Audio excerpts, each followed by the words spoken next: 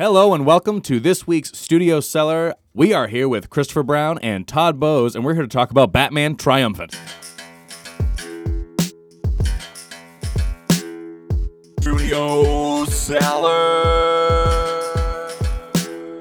What's up, guys? Hey. Welcome to the show. Howdy. Just Good so to you- be back. Yeah, I know. Welcome back, Todd. Yeah. Second Second time caller. official time. Yeah. Second official time. Second official time. There've been like intermittent midday social Yes, that is true. drunken appearances.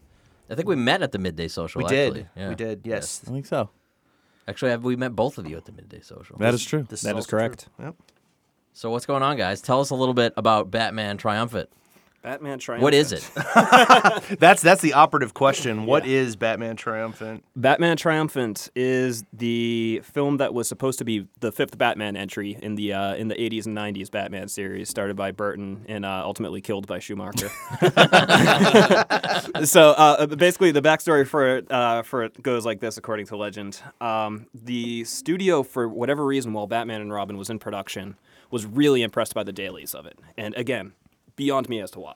So they were getting these little bits of the film, and they decided while Batman and Robin's in production, they're like, all right, let's get the wheels going on the next one. Greenlit sequel, let's hire a writer, and we're gonna go to town with this. So Batman and Robin is released. The story is pretty clear from there what happened. It just completely killed the franchise. No one was interested in seeing it. Critics hated it. Fans hated it. So Warner Brothers killed Batman Triumphant at this point, but the script had already been written. So I was reading about this recently, just because I was watching Batman and Robin, and I was just basically doing some reading about it, seeing how this thing could come into fruition in the first place. And I saw that Batman Triumphant was a thing, and that a script had been written. So I just thought to myself, I'm going to Google this. First result was the actual script. Holy shit. Right? Did not expect that. So, and I was doing this at work, of course. So I find the script, I download it, I look through a little bit of it, and then I go off to lunch, and I sit down with my coworker, Owen Brannick, and I was just like, hey, I found the script for the unmade fifth Batman movie. You want to be in it as Batman? And he's like, yeah, sure.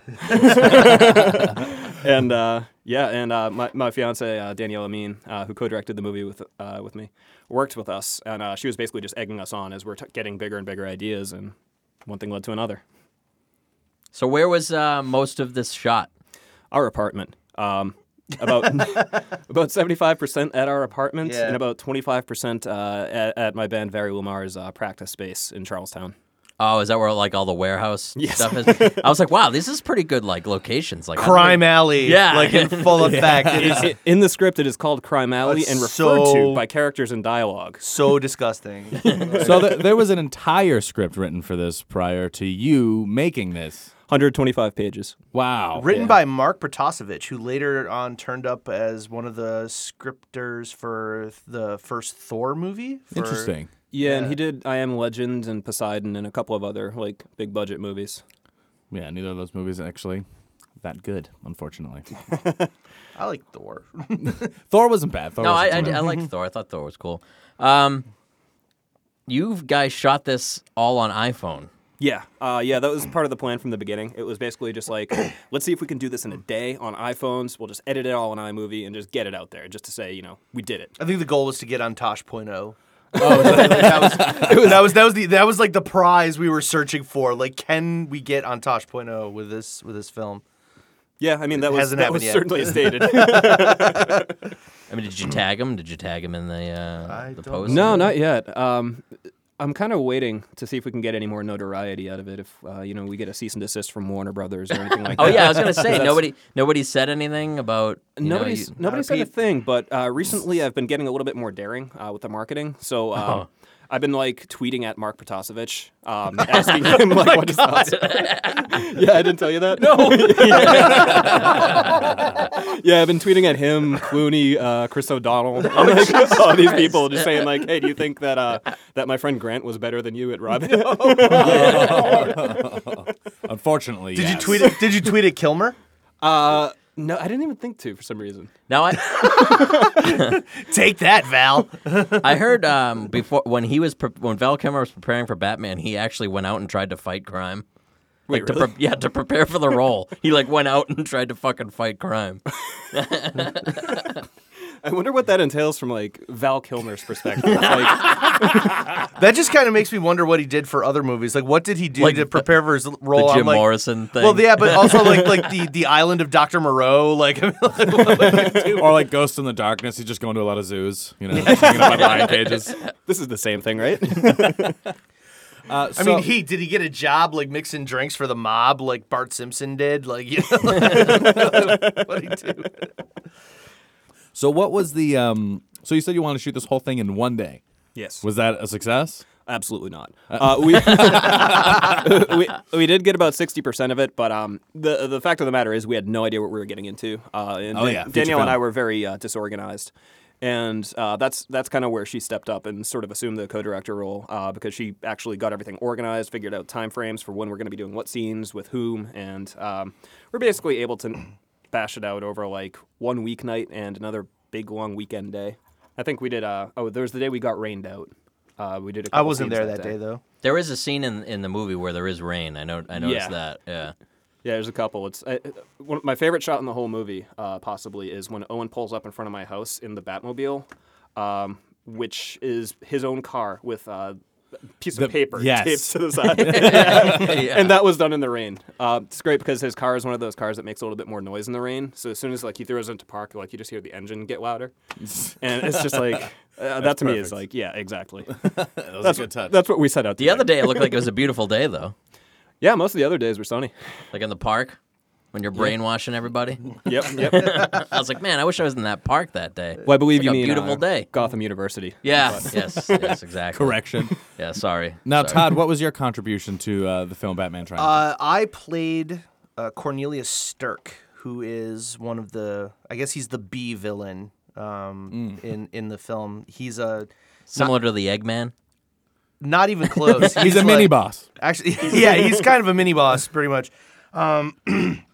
Cornelius Stirk, his claim to fame in the Batman universe is that he's one of Batman's few superpowered enemies. Most of Batman's villains and enemies are just abnormally intelligent yet insane people like the Joker or the Riddler or something like that, or even the Penguin. Cornelius Stirk actually possesses legit superpowers. He's a shapeshifter. He can turn into someone that his intended victim trusts, and he uses this against them to trick them into vulnerable positions where he does horrible things to them. He is a serial killer after all. So my other role really was just as a composer. I made some music. I made some new music for the film that was used in a couple of key scenes in the movie. The rest of the time, I was just buying 30 racks of beer. I was gonna say, watching. I was craft services. while I was watching you, Todd, in the movie, I was like, wow, Todd does a really good villain. Like I can see Todd as a villain in a movie. To Todd's credit, I think the leather jacket and the hair. That was all my own clothes too. I did I will actually just walk out of the house looking like Cornelius Stirk from the film. That's just normal attire for me. well, yeah, I knew you could go scumbag pretty easily. So that was one of the reasonings. I think one of the funniest things is when you're doing your shape shifting and you can see the guy holding the iPhone in your glasses. One of my favorite. That was excellent. One of my favorite things about Cornelius Stirk in this movie is that in the script there is one reference made to the fact that he can shapeshift, and it's never said. Basically, Robin responds to this by saying, "What are you?" And that is the only time it is referenced in the script. Really? No other character mentions it at any point, so it's super confusing for the audience. I did some research on Cornelius Stirk to get ready for the role, because I had never heard of him. Yeah, as one of Batman's villains. either. He's like an early '90s Batman villain. Really? And I had never heard of him, and so I looked up stuff about him and read some story arcs about him and tried to get it to understand the character a bit better. And aside from a few direct lines that the writer of the script actually must have pulled from some of the comics, there's really nothing in the script that really reflects who Cornelius Stirk is. Yeah. It got him just so bad. As far as a Batman villain goes, he was just way off by everything that's in the canonical lore of Cornelius Stirk, which made me feel better about the fact that I didn't really do anything to change my appearance to actually look like the character, because In the comic books, Cornelius Stirk is mostly bald, missing most of his teeth. Oh, wow. And all this stuff, and I clearly have hair And teeth. So, I wasn't about to knock my teeth out for this role. no, I elected. I thought about it and then said no. But even so, like that didn't matter because all the other subtleties and nuances of the character were like totally not in the script at all. Like basically Cornelius Stirk could have been pretty much anybody. Any other Batman villain. Well, like when you sent the picture, you posted that picture on Facebook, I was like, all right, well, there's Harley Quinn, there's Scarecrow, and I was like, who the hell is Todd?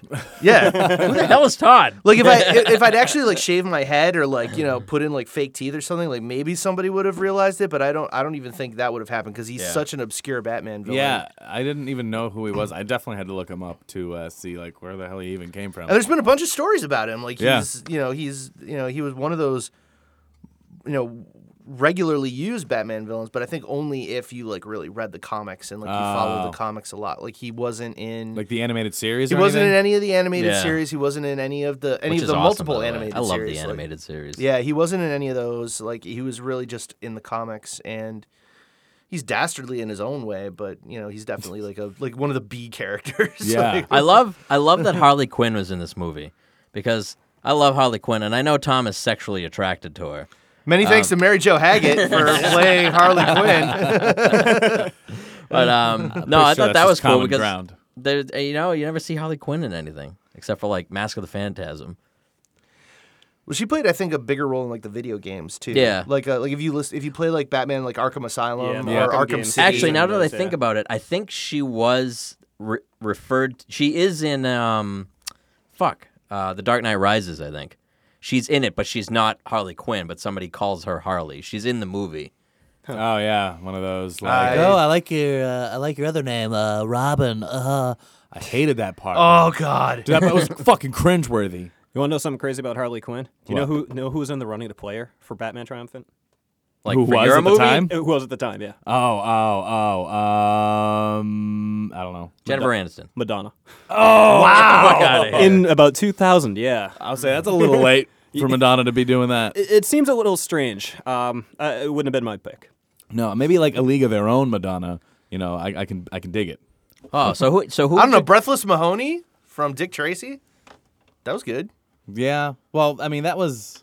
If she could have brought that back for it, maybe. Yeah, Yeah. I just think she was all sorts of wrong. Like, name a way that she could be wrong, and I think she was. All right, so who would you cast for Harley Quinn if you had the budget? But it has to be in year 2000. Has to be the year 2000, and I have the budget. Oh, dear Lord. Oh, I got a good one. What you got? Melissa Joan Hart. Maybe. No, that was a complete joke. Oh. Yeah, year 2000. I don't know. That's kind of like a tough little thing to throw in there. If it were a little bit earlier, I'd say maybe Laurie Petty, No, who's she? Tank Girl. Oh, yeah. That'd probably be a good one. But, Jax loves Tank Girl. That makes sense. Yeah. So, Christopher, you also played a role in this movie as well, right? Yeah, You I played was the Scarecrow. Scarecrow. And both Todd and I doubled as a bunch of villains and thugs. Oh, I was and- also the Mad Hatter. Yeah, that's right. I had a cameo as the Mad Oh, Hatter. yeah, in the asylum scene, I'm the one wearing the Magnum PI Hawaiian shirt and, like, rubbing my stomach and patting my head. Very nice. Now, So what exactly were you wearing on your head? Was it just a bag? Yeah, so basically what we did is we went to Target and got a bunch of, we got, like, a bag of linens, thinking that, like, all right, we'll take the fitted sheet, cut it up, and we'll make a bunch of Scarecrow masks out of that. They came in a bag, which I thought about it, and I was like, let's see if I can fit this over my head. So I tried, and it just barely fit. So, like, I had to be super careful every time of not, like, ripping it, because I obviously had that really large opening in it. But, yeah, it was just a bag for linens. Oh, fantastic. Yeah. And that shirt. And the shirt, The yeah. shirt. The shirt, amazing. Yeah, I don't know if you noticed the shirt I was wearing. It just had a bunch of faces on it. Yeah. It was this really strange Perry Ellis shirt. It's actually a really nice shirt that my brother bought when he was in high school. So, like, we're talking over 20 years ago at this point. Oh, wow. And, like, he realized what happened after he bought it. He's like, this wasn't even worth the clearance money. Like, so you should take this. So I'm glad it got some use. Now, did you have any sort of history in filmmaking at all before you tackled this, or any sort of desire? When I was a little kid, I wanted to be a movie director, but I'd basically forgotten about it until this. Until you read the script for Batman Triumphant and felt inspired. Oh, yeah, absolutely. Absolutely. I mean, they're inspiring words. Oh, I can only on imagine. those pages. Yeah. Crime Alley, Now, dude. now, did you, when you were making the movie, is every piece of dialogue that was in the script in this movie? Was there stuff that was added or subtracted? We had to cut a few scenes just due to logistical reasons. The circus at the beginning was supposed to be more involved and show like trapeze acts and things like that. It was actually supposed to show the Flying Graysons back when they were in all their glory. But obviously, we couldn't really do that.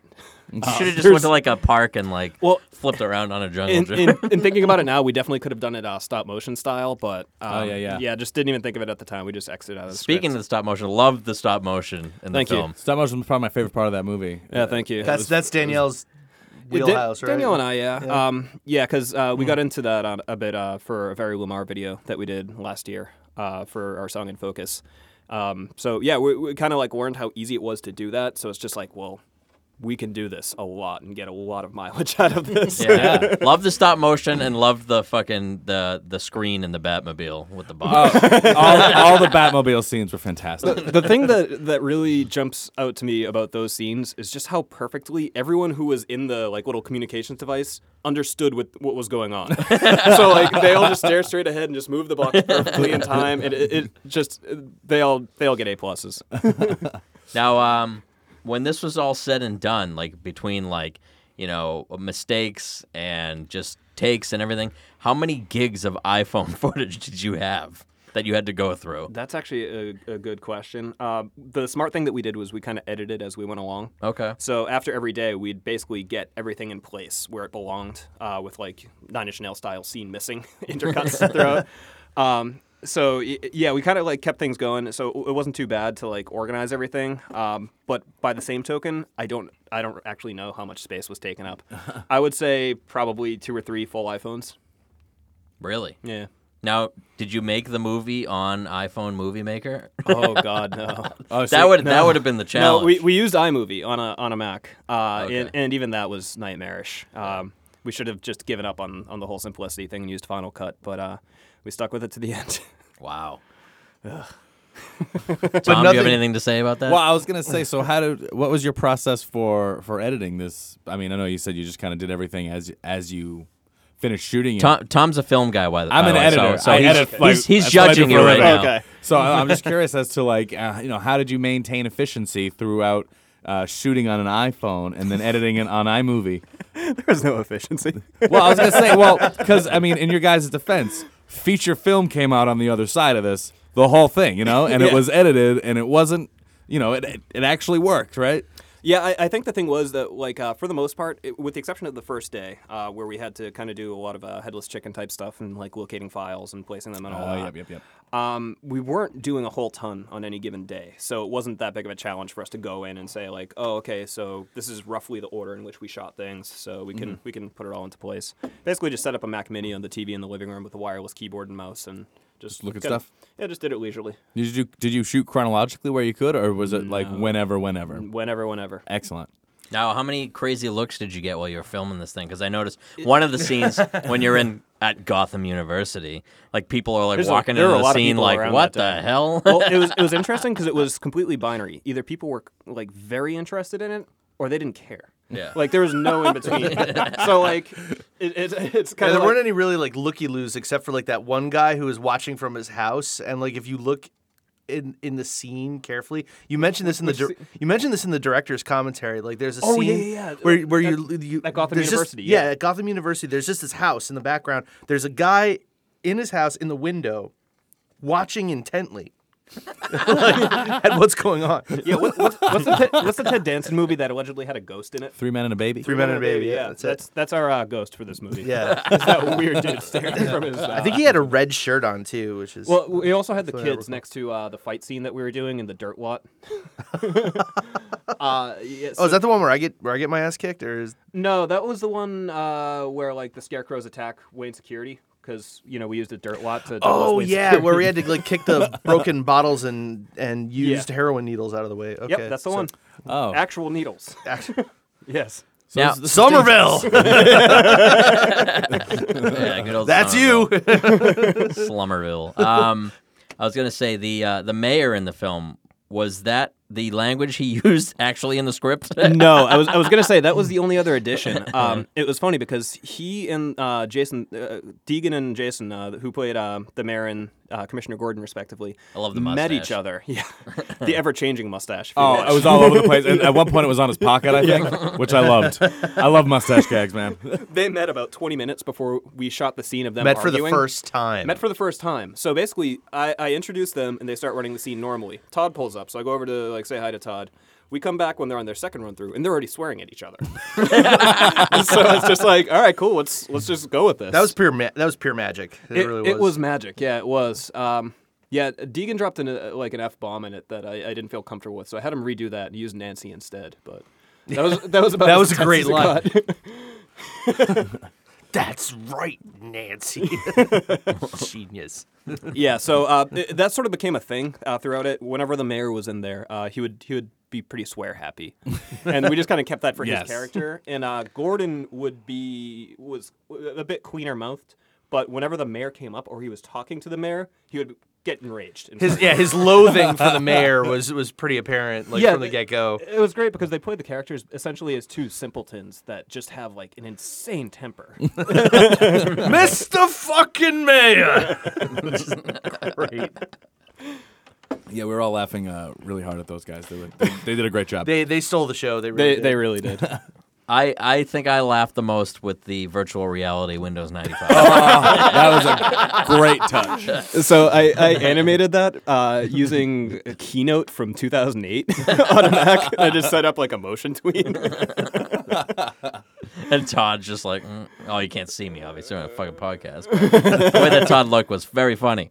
It was funny. Well, one of the drinking game rules in Batman Triumphant because there is one. There is a drinking. There's a drinking game associated with this movie. with this movie, yes. And Okay.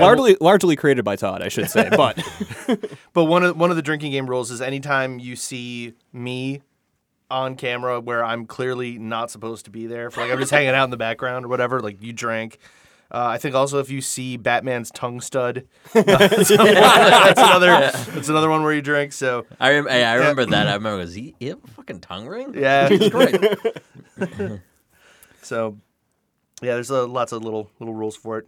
You can message us for it. It should be on the DVD sleeve, man. It really should have been. I know. Like a little Easter egg. no, we were talking about it. We actually did 3 commentary tracks for it, and on one of them we were actually doing the game. Yeah, and the Cats Oh, commentary very nice. where like Yeah. like you'll randomly like, oh, drink.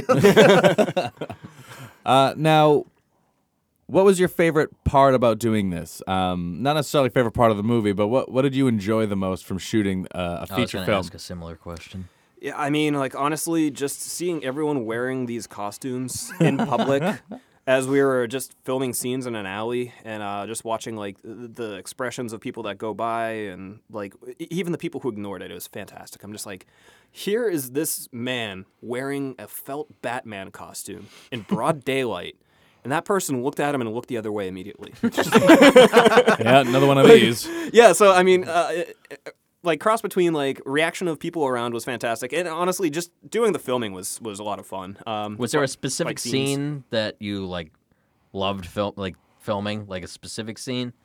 There were a few that were really good. Well, I shouldn't say really good. That were really fun. The end fight scene between Scarecrow and Batman, I think, was pretty fun. The really creepy scene that is in the script of Scarecrow's body getting dragged into the darkness by an inmate of Arkham Asylum. That was pretty fun too.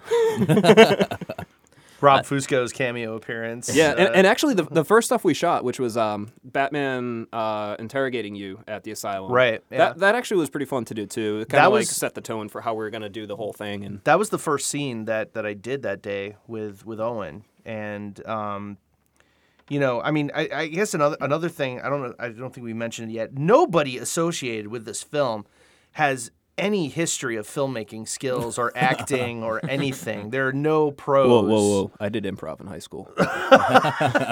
Oh yeah, I was in that play in the 5th grade. You know, I mean, we were all complete novices, amateurs, like to doing this. I think what makes the film so incredibly special is that what you're seeing is not it's not like we didn't approach the film like, oh, we're just gonna make trash. Yeah. We were like, no, we're gonna try. Like we're gonna do our legit best here. Yeah. I mean, you might see me reading a script on camera. Oh, there's tons of Yeah. that. There's tons of that. There's tons of that. But I mean, like, what we were doing is like we were gonna try, and ultimately we were attempting to have as much fun as we possibly could while doing this, because there was no legit good reason to do it except to do it. And I think that's what really makes the film so special. I think another reason why the movie has resonated so positively with so many people, like even in just the few weeks that the film has been out on YouTube, we've got like 3,400? Over 35 at this point. We're over 3,500 views on YouTube. When I watched it, it wasn't even at 3 yet, so That was last week. it's at over 3,500 views on YouTube. We've had. I mean, there was interest from people we didn't know to go to the There were screening. complete randos. We rented Yeah. out a theater in Arlington to do just basically like a cast and friends screening type thing. And my friend Michael, who runs Vanyaland, did a write-up on it, mentioning that we would be doing this screening, and didn't mention that it was going to be private. The Capitol Theater apparently got so many phone calls about availability of tickets that they contacted us and asked us to add a second screening. Oh, wow. Really? So, Yeah. yeah, they could sell tickets. Yeah, you guys got a write up in BDC Wire as well, right? Yes, we did. We did. That's pretty cool. And I think that's like what's just so amazing about it is that like it's really captured everyone's imagination and everyone's attention. And I think whether they just saw the trailer or they've actually like seen the whole film, I think what they're seeing is they're seeing like basically these people who are clearly having a really good time, like making this completely ludicrous movie, and it's actually kind of working, not because we're great filmmakers. We might be great filmmakers. I don't know, but I think just because the fact that we're all really enjoying the process as we're making it is really coming through in the film. And I think that's what really makes it stand out to everyone. And what's really gotten everyone's attention and captured everyone's imagination is like, wow, you can actually do this with just an iPhone. And as long as you're having an enormous amount of fun doing it, you can actually make something really special. Yeah, it's pretty crazy how good the quality on the iPhone is. Oh, It is iPhone camera's remarkable. spectacular, man. It's spectacular. Great HD footage on that thing. Yeah. To piggyback on what Todd was saying too, and it's great because Jason, who played Commissioner Gordon, is talking to me a lot these days about like, oh, we got to do this project next. We got to do this project next, and I'm just like, dude, you do it. Like I've shown that it's doable. Like set up your own project. I'll be in it. Yeah, Like we should all be doing this. Well, that was actually going to be my next question. Would you ever do anything like this again? Where Daniel and I are talking about two different projects that we're going to be doing. One, we're going to make like a 10, 12-minute episodic series called Thunderstrike. All right. And it's going to be a comedy, a cop show about a detective named John Thunderstrike, whose catchphrase is going to be "Thunder never strikes twice." And yeah, it's gonna get into That makes no surreal sense humor. now that I hear it out loud. Yeah. So yeah, it's gonna be kind of surreal, and we've been talking about ideas for a horror comedy movie. Figure Excellent. if we're working with really low budget gear and actors, like we gotta keep the humor in there at least for the time being. Oh, for sure. Yeah. We've seen some pretty low budget horror movies. That's what I pride my life on at the moment, actually. Yeah. What's your profile pic? You have Birdemic on Blu-ray or That something? is correct, yeah. For about a year and a half now, that's been my profile picture. Yeah, Birdemic is absolutely fantastic. The boardroom scene in that is one of the most absurd. Yeah, and they just kept like showing it from different angles, but starting at the same place. It's one of the most surreal things I've seen in Oh a my movie. god, that's my favorite part of that whole movie, man. 'Cause It makes the whole thing worth it. They wait for everyone to clap, and then they wait for the clap to taper off, and then they'll cut to the next shot where everyone's just already in the middle of clapping again. Didn't even care. Oh my god. We So should get great. we should get the Birdemic people on the show. Oh man, I doubt it. He already made Birdemic 2. and- Really? Oh, did you guys not know? No. Oh, Birdemic 2 came out maybe two years ago, maybe, and it became a little too self-aware. Yeah, I think that's a problem that I've been hearing with Tommy Wiseau's TV show as well. Is Yeah. like he's in on the joke now, so you can't get that magic again. Yeah, exactly. It's that naive filmmaking, as it's so Exactly. called, and there's a filmmaker out there right now. I should really be listening to my own words at this point. Well, no, there's a bit of like genuineness and sincerity in some of these people's films that make them so spectacular. Yeah. I don't know if you guys have heard of Neil Breen at all. Not by name. He's a director right now. No man. more books. He's got this movie called Fateful Findings. I actually caught it at the Coolidge Theater.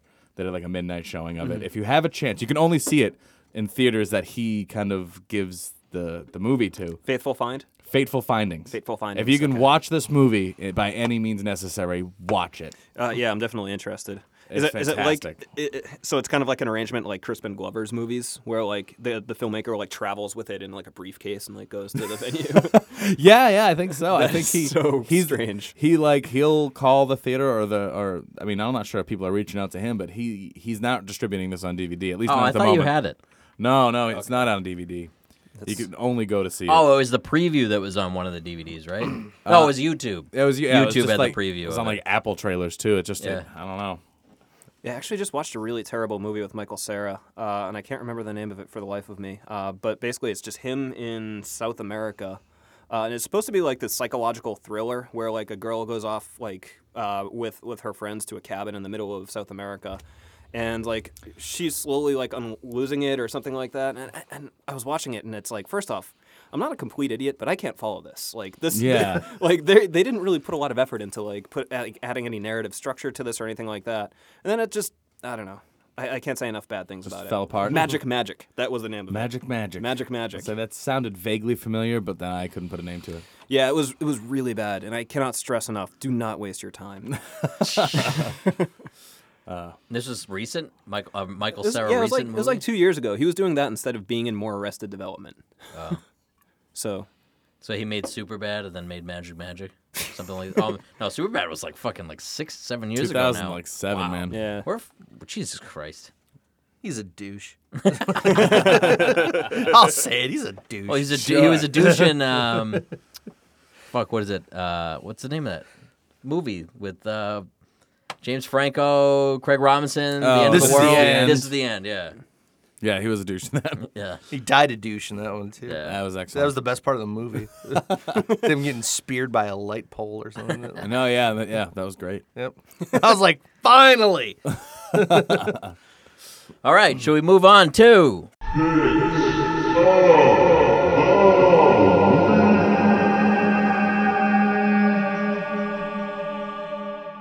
All right, this week's picks of the week are brought to you by Jim's Tommy's No Shit Barbecue. I What? bought the fucking franchise No, from you you didn't. from under your nose. No, you didn't. I did. Sorry. It's like Ruth's Chris Steakhouse. Well, now it's gonna have to be Tommy's No Shit Barbecue. What, you going to buy it back from me? Yeah, I'll find a Fuck loophole. you. I'll find a loophole. No, I own it now. Sorry. I No never got my takebacks. order, by the way. Oh my God, dude. Well, what? I know we don't have to talk about this on the show, but what happened? I didn't know that because that's a lot of food, and I was like, oh my God, that's a lot of food. And then I thought I had messaged you, and I was like, I can't buy all that food. I was like, I'd have bought it. Well, I know Like, you would have if purchased if it from did- me. Yeah, if like you smoked it, I'd have bought it. Like, Dude, no, I'll smoke you something next time I whip the smoker up, dude. Because I was like, oh my God, dude, he wants like an eye round. I got like nervous. I was like, dude, he wants so much food. All right, for those of you who know what Picks of the Week are, it's when we go around the table and we talk about a thing of the week. That's it. That's it. that's it. All right, who wants to start? Yeah, let's do the first pick. Oh, I will. All right, right, Todd. Todd. Go ahead. My pick. Todd's pick of the week is meat. Aside from that, my pick of the week is TempleCon. All right. Yeah, how awesome am I? I segued right into that nicely. My pick of the week is TempleCon because TempleCon is an annual gaming convention that happens in and they owe me so much money for doing this right now. It's an annual gaming convention that happens in Warwick, Rhode Island, at the Crown Plaza Hotel and Ballroom. It's enormous. It like something like 10,000 people attend every year. Oh wow. Yeah, and so many people from Rhode Island and southeastern New England like don't even know that this thing happens, which has been the thing that amazed me the most. I went last year, and they have like national touring bands coming through playing in like the rotunda, and crazy cosplay and vendors and all the stuff, and like 10,000 people are there for this 4-day event. And, like, none of them are from Rhode Island or Massachusetts. It's like, It's like people from all over the country and all over the world just like descend on Warwick, Rhode Island, of all places, descend on Warwick, Rhode Island for this convention. But it's amazing. Really? When you say game convention, what does that dive into? For example, if you like to play everything from collectible card games like Magic the Gathering, or if you like to play tabletop RPGs like Dungeons and Dragons or something like that, or if you are into any other variety of, if it comes in game form and you like to play it, like that's for you, board games, miniature gaming, like that sort of thing, which I guess is a thing. I don't know that much about it, but hey, people are really into it, and apparently it's spawned this enormous convention that happens in Warwick every year. And you are a part of it this year. We are a part of it this year. First of all, my band, Down City Armory, of which I'm the singer and which Chris is the bass player, we will be performing at TempleCon this year. Nice. Yes, we will be opening for Ego Likeness, who are a huge national industrial band. They're on Metropolis Records. They play the convention every year. So we're going to be opening for them, and this is really special because there hasn't really been a Providence area local band opening up for them like in ever, as far as I know. So this is a pretty big deal. The other thing is that we play Friday night, Friday, February 6th, starting at 9:30 p.m. We're going to be opening up for Ego Likeness. And to tie it all together and to make this awesome, immediately after the concert, around midnight, there's going to be a screening of Batman Triumphant. Oh yeah. I'm gonna be there. There's So g- I get to be a roadie. I get to be Todd's roadie. If you want to see it on the big screen. Yeah. So if you missed the first theatrical premiere that we had earlier this month, we're going to have another screening of Batman Triumphant, followed by a Q&A with as many of the cast and crew that we can get into the room. So people who just want to be like, why? So that's what's really exciting. That's why my pick of the week is TempleCon. You can find out more information at templecon.org, including passes, information, tickets, all that good stuff. But Friday, February 6th, Down City Armory opens for Ego Likeness, and immediately following will be a screening of Batman Triumphant. That sounds awesome. It is awesome. Excellent. That's the best thing ever.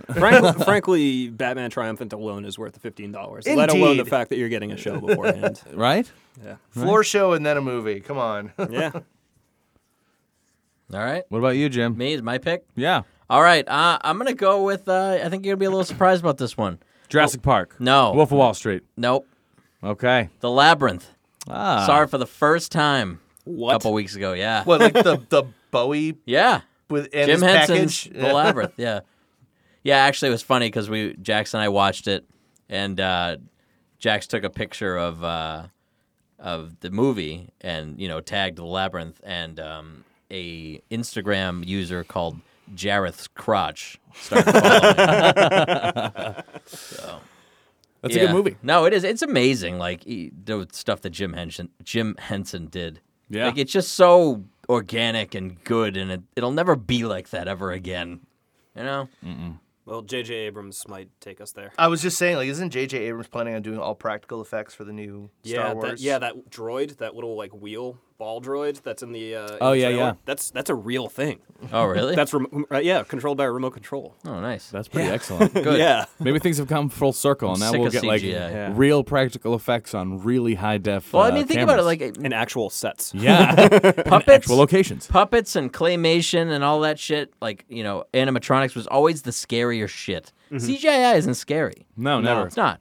No. Look at fucking Terminator. That was terrifying. Well, yeah. Yeah. Well, I mean, T2 is scary, and I know that has some CG in it. But like, I mean, for me, with CG, I can only get scared if the whole thing is in 3D. Like Resident Evil, not the movie, obviously. The games, those are genuinely scary games, but Yeah. they're in 3D. Yeah.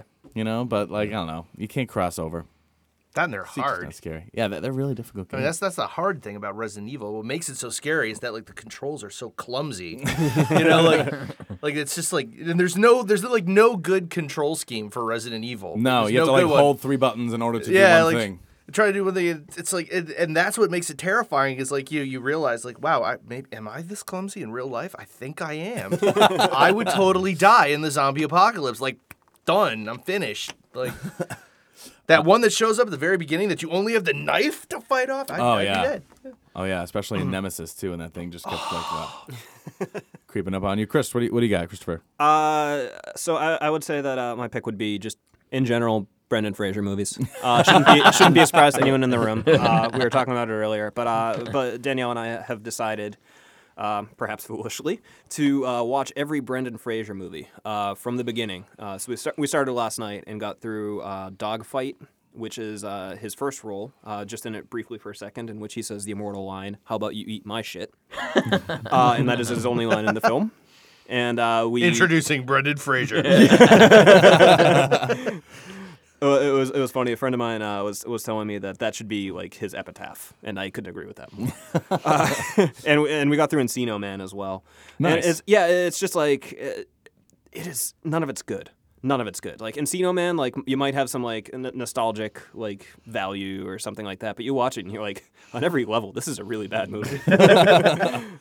Now with Brendan Fraser, I mean, are you gonna watch things like, because he was in Kids in the Hall Brain Candy for like 12 seconds? Yep, that's on the list. Okay, so you're gonna watch that just for that one quick scene. Yep, on the hard drive we have connected to our PS3. We have a folder called Brendan Fraser, Great. and it's organized by year, Chronologically. Of course. chronologically. Yes. Great, fantastic. So yeah, that's 96, I believe. Let me know when you get to Bedazzled, because that's excellent. We'll do. Whatever happened to Elizabeth Hurley?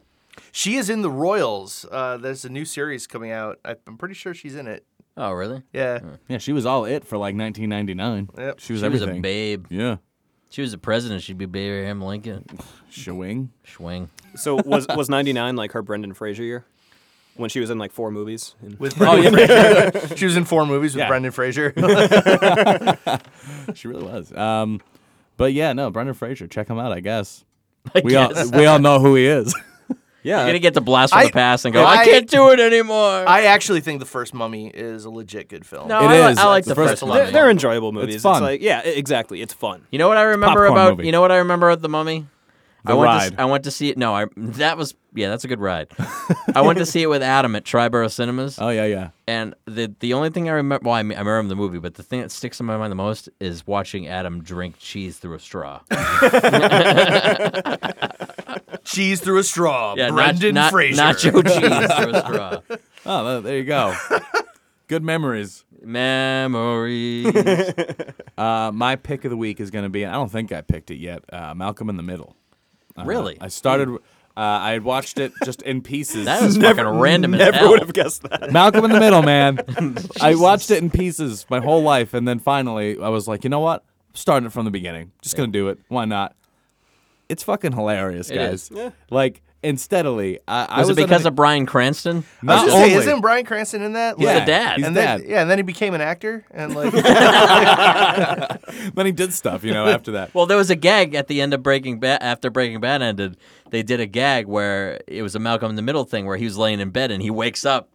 And I don't know the actress's name, but he's next to his wife. He's like, "Oh, I had this horrible dream that I was a meth dealer," and like, it's Did you see like the Comic-Con or something he went to, and he was wearing a Walter White mask, and he was just like walking around like in costume as himself? that's way too meta for me. Yeah, right. But it was a really well-written show. I give it a lot of respect, man. I thought at this point in time it would have already tapered off, and I was ready for that because we're about season 4 in now. Yeah. And I have to say, man, it's a show that was well-written and took risks. They're always changing it up, and I understand why it was such the hit it was now. I didn't really understand before, but yeah. I always thought it was funny. it's spectacular. I've show. never seen it. So. Oh man, give it a watch. It's quality programming. Fox at its finest. Yeah, the characters, they're so real. That was a surprisingly good era for Fox because you had Yeah. that and like Arrested Development. And, Yeah. like, Oh, there yeah. were other. The Tick was around then too, and that was Yeah, you're right. criminally underrated. What do you guys think about they're talking about bringing the X-Files back? I've heard that, and I Yeah. have very mixed feelings about it. I do too. I fucking love the X-Files. I was just watching I X-Files was a all a very day. big X-Files fan. I am a huge X-Files fan. I went back and rewatched everything a few years ago. Yeah, we're in the middle of a rewatch right now too. Yeah, we started it. Yeah, I've been watching it today, all day. Really? All day today, yeah, before I got here. Working on stuff, watching X-Files. like normal people do. If we get snowed in on Tuesday, totally gonna watch X-Files all day. Yeah, I've also started.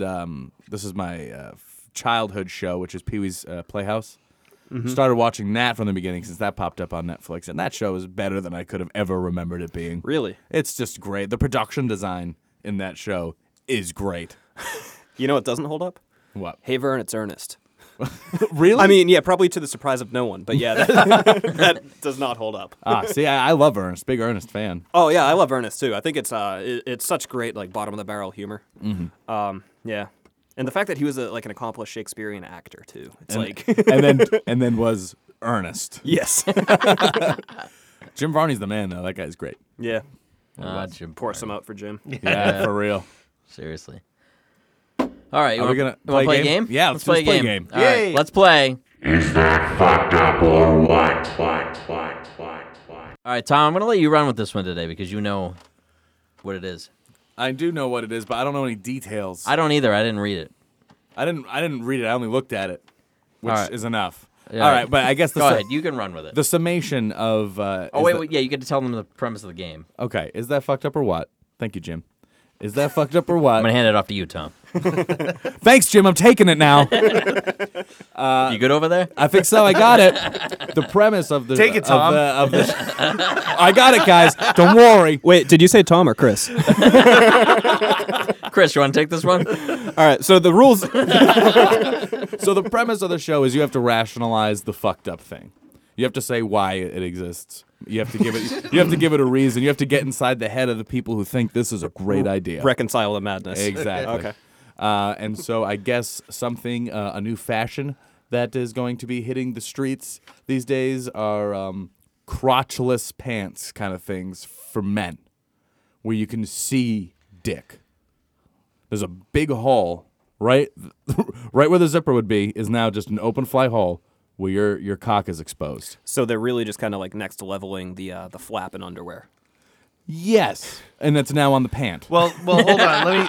Let me make sure I understand this correctly. So, is the idea that you are walking around wearing also garments over your crotchless underwear that expose your dick, or like is this like a surprise that you pull on your date? Yeah, it's when you get a bucket Guess of popcorn. what? You don't have to work this hard, honey. It's my dick in a box. Surprise. Yeah, I think you go. I mean, so I'm just going from the images I saw. They had no. I saw images. They had no underwear on and pants on, and they basically looked like they were wearing. They basically looked like they were Peter Pan. They had these really weird fucking long clothes on, and all these model men, they all looked like women. But it was all. dicks. It's going to be a new But it was hipster all. trend. It was all out there. It was all out there. And I don't think they were wearing underwear, but they were wearing pants that just had a fucking hole in it where your fucking dick was sticking out. Balls. Why would anyone do this to themselves? All right, Chris, go ahead. What's your rationalization? Rationale. Well, I don't know. I'm just trying to think about the person that would do it. And I actually, so hear me out on this. I think that this is a good thing. And here is why I think it's a good thing. Because the person that would wear those pants is going to be correctly labeled as a registered sex offender as soon as that. And I think that person should be on a list. Like, their neighbor should be aware of that person. If they think that that's okay, I want to know about that. That is true. That's actually really good. Basically, if you force sex offenders to wear it. I mean, I'm not Like, talking here's about how you forcing know where anyone, there's a sex but- offender. They Yeah, have no exactly. crotch Exactly. in their pants. Yeah, if you see that guy walking around, it's like, all right, if he's okay with that, he's okay with worse. I buy it. What else do we think? My whole thing is like, okay, if really all we're talking about is crotchless underwear and I can wear other pants over that. Well, no, Well, it's pants. It's pants. No, man. that's okay. Okay, so the point is I'm walking around with my dick in the open. Please, can we say Yes. dingaling? My ding dong. Yeah, exactly. ding. Long. The ding ding in the open. Okay. Wait, how many names can we come up with? Fucking dick right now. We'll be here for another 24 hours, man. Yeah, I mean, you can make know, really. anything a euphemism for it. Yeah, Todd's Walgreens card. Okay, if that be the case, yeah, definitely as a sex offender uniform, I think. They're on a team now. That has some. They're a team now. Yeah. too. Not a uniform, an identifier. That's the important thing Yeah. to remember. This We're is not them- unifying them. Yeah, but I mean, if you get enough of them together, then it's gonna become a uniform. I mean, like that's the thing. Like one person's a lunatic, 2 people are a coincidence. 3 or more is a cult, and then you get enough of them in a room, they become a religion. So I mean, there you go. Oof. It could Disgusting. happen. You know what? That's actually something to be very afraid of these people when they get too wieldy. Jim. Well, my thing is like, so you got these women out there that dress provocatively, their tits are hanging out their ass. Why not a thing for a guy where a dick can hang out? Because dick is the ugliest thing. No, I agree. But what if you're not showing the tip? Is that like you can't show a woman cannot show her nipple? If you don't show the tip of the dick, does it still count as What know do you what? think's Really gonna good- pop out first, though? No, you I mean, fold it you're- over. What you're just gonna get like that little bit of the shaft? Yeah. I mean, like the Yeah, you get a the shaft base view. and like Yeah, dude. Well, actually, if I'm no being one's honest, that good a tailor. Don't rip on tailors, man. I bet you there's plenty of good ones out there that can hide your tip. But no, I guarantee there are plenty of attractive shafts out there. I guarantee it. All right, Tom. Whip it out. Let's see. You guys want to assess a shaft right now? I don't know. guess for me, I think it's a hygiene thing. I think they're just looking to get a little more air, a little more, Yeah. You know what I'm saying? Make get a little things- flow. You can get a Yeah, get stank things down there. stewing a little Yeah, bit get a less. cross breeze in there. You know what I mean? Cross breeze. Take care of that skin. Well, you don't want the mushrooms to grow. Exactly. You know what I mean? Yeah. Frankly, if I'm with any of you and see anyone wearing this in public, I would like to declare right now that our reaction should be to kick the person's ass. Oh, okay. That person should not be in public like that. But then you're gonna leave this poor beat up person with their dick hanging out of their pants on the streets in You know Crime what? Alley. Even You know It what? wouldn't be That's any their different decision. than any other day. yeah. So that's the extent I know of the story. I just know it's some new fashion thing. All right. You've been listening to The Studio Cellar. If you'd like more information, please navigate to www.thestudiocellar.com or facebook.com/The Studio Cellar. We are on iTunes. We are on Stitcher. We are on the website.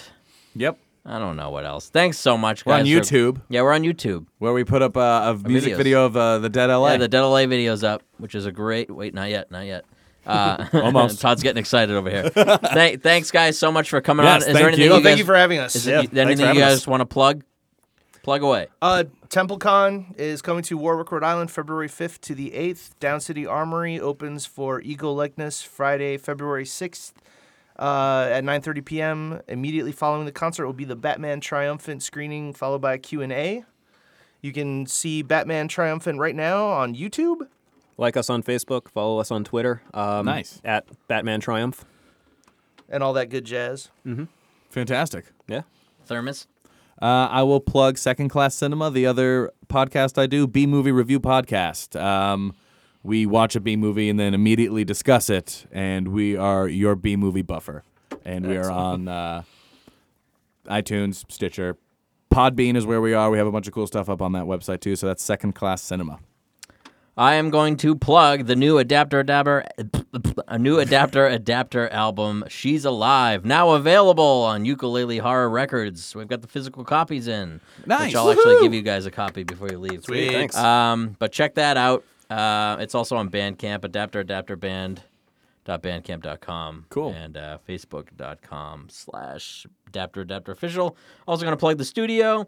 Facebook.com/Turbulent Studios, www.turbulentstudios.com, which I'm actually redoing. I'll say now. it's under construction. I got a 6-hour flight tomorrow. That's a what's good thing. happening tomorrow. Nice. And working with just finished up some stuff with the Dead LA yesterday. Good guys, Dead LA. That'll be up soon. And that's it. Great. All right. I'm Jim. I'm Tom. And remember, in case of emergency, void bowels and balls into the nearest appropriate face. Ew.